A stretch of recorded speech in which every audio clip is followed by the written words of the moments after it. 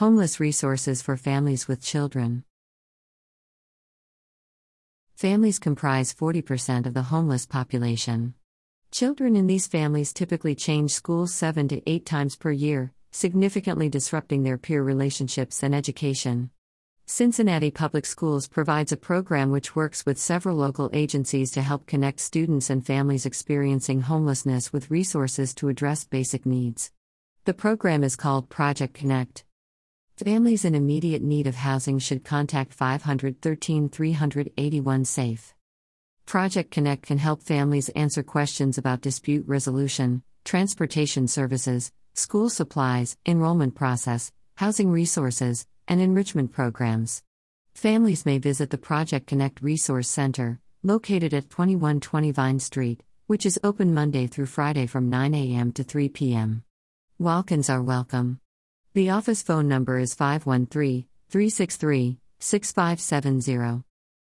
Cincinnati Public Schools provides an online application for these services, and a downloadable flyer, which can be dispersed to parents, is available to provide guidance and answer common questions about education rights and free services to inquire about.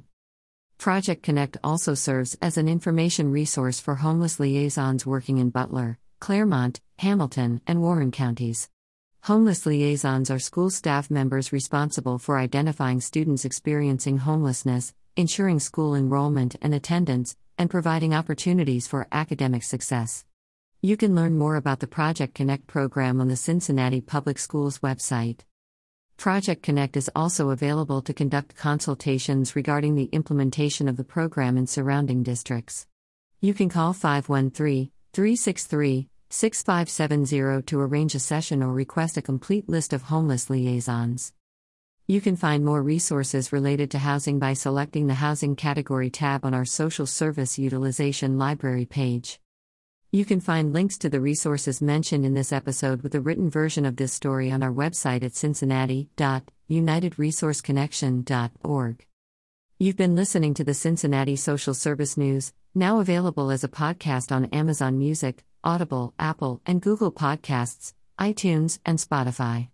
If you have social service news to submit to this podcast, visit cincinnati.unitedresourceconnection.org.